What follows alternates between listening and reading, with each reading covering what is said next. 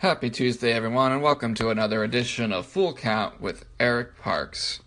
So, we're getting closer and closer to spring training, but we're going to push on forward and move into the National League Central after we just concluded the American League West.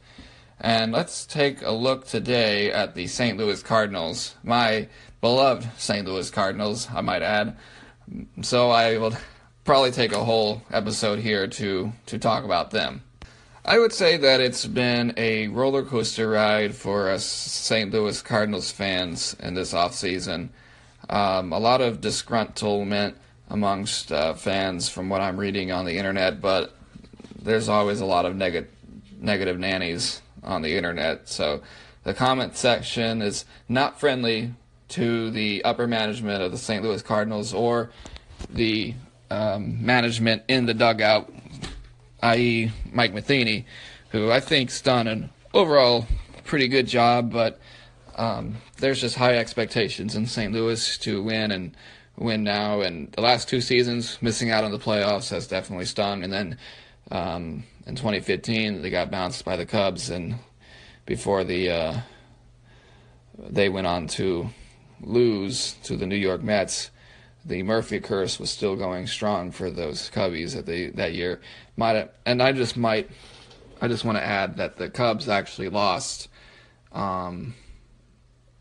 before the day that Marty McFly said they'd win the World Series in 2015. And this is the day that they actually got bounced by the Mets in the National League Series. Of course, they went on to win the World Series the next year, and good for them. But anyways, back onto the Cardinals. So, outfield, we have Marcell Ozuna. They got in the Marlins cleaning house trades. Ozuna going to the Cardinals, Stanton going to the Yankees, and then in a later episode I'll talk about Yelich going to the Brewers. Ozuna will provide a good bat for them in the middle of the lineup. I think that he'll probably bat in the third spot there, and probably have Jerko, third baseman, batting fourth. Tommy Pham, he's coming off of a great year. I hope to see him replicate that. He's going to be our center fielder. And then Dexter Fowler holding down right field. And this outfield is a lot less cluttered than it was this year with the departure of Randal Grichuk. I was a little nervous about the bullpen situation until the Grichuk trade, when they picked up two pitchers. One, Green, will be in the minor league system starting out. Then we got Dominic Leone for Randal Grichuk, and he'll help a lot there. He's a very solid pitcher, and I'm looking forward to seeing how he does this year. Luke Gregerson is the declared closer, according to the current depth chart listed on their website. He was playing for the Astros last year, not used very often in the postseason. He had a very rough conclusion to his 2017 season, but they signed him to a 2-year contract, so hopefully Gregerson can hold it down, the fort in our closer position. So with Grichuk gone, there's a little more room for the starting outfielders to breathe.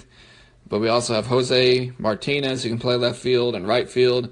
We also have Harrison Bader, who I expect big things from. Hopefully he lives up to the hype. Matt Carpenter playing first. Molina, he's going to do 3 more seasons, he says, and he's done. We got Mike McCollis from the Korean League after leaving Major League Baseball, so hopefully he comes back and is a solid contributor to the starting rotation. Well, that just about concludes my thoughts on the Cardinals. I think that there's not really anything else to do. It'd be nice to have another bat like Eric Hosmer, but I guess they're not going to do that. So if they need to do anything else, they'll do it in the midseason. Anyways, you're listening to Trackstar Sports. I'm Eric Parks for Full Count, and remember to keep your minds on the things above. Peace out.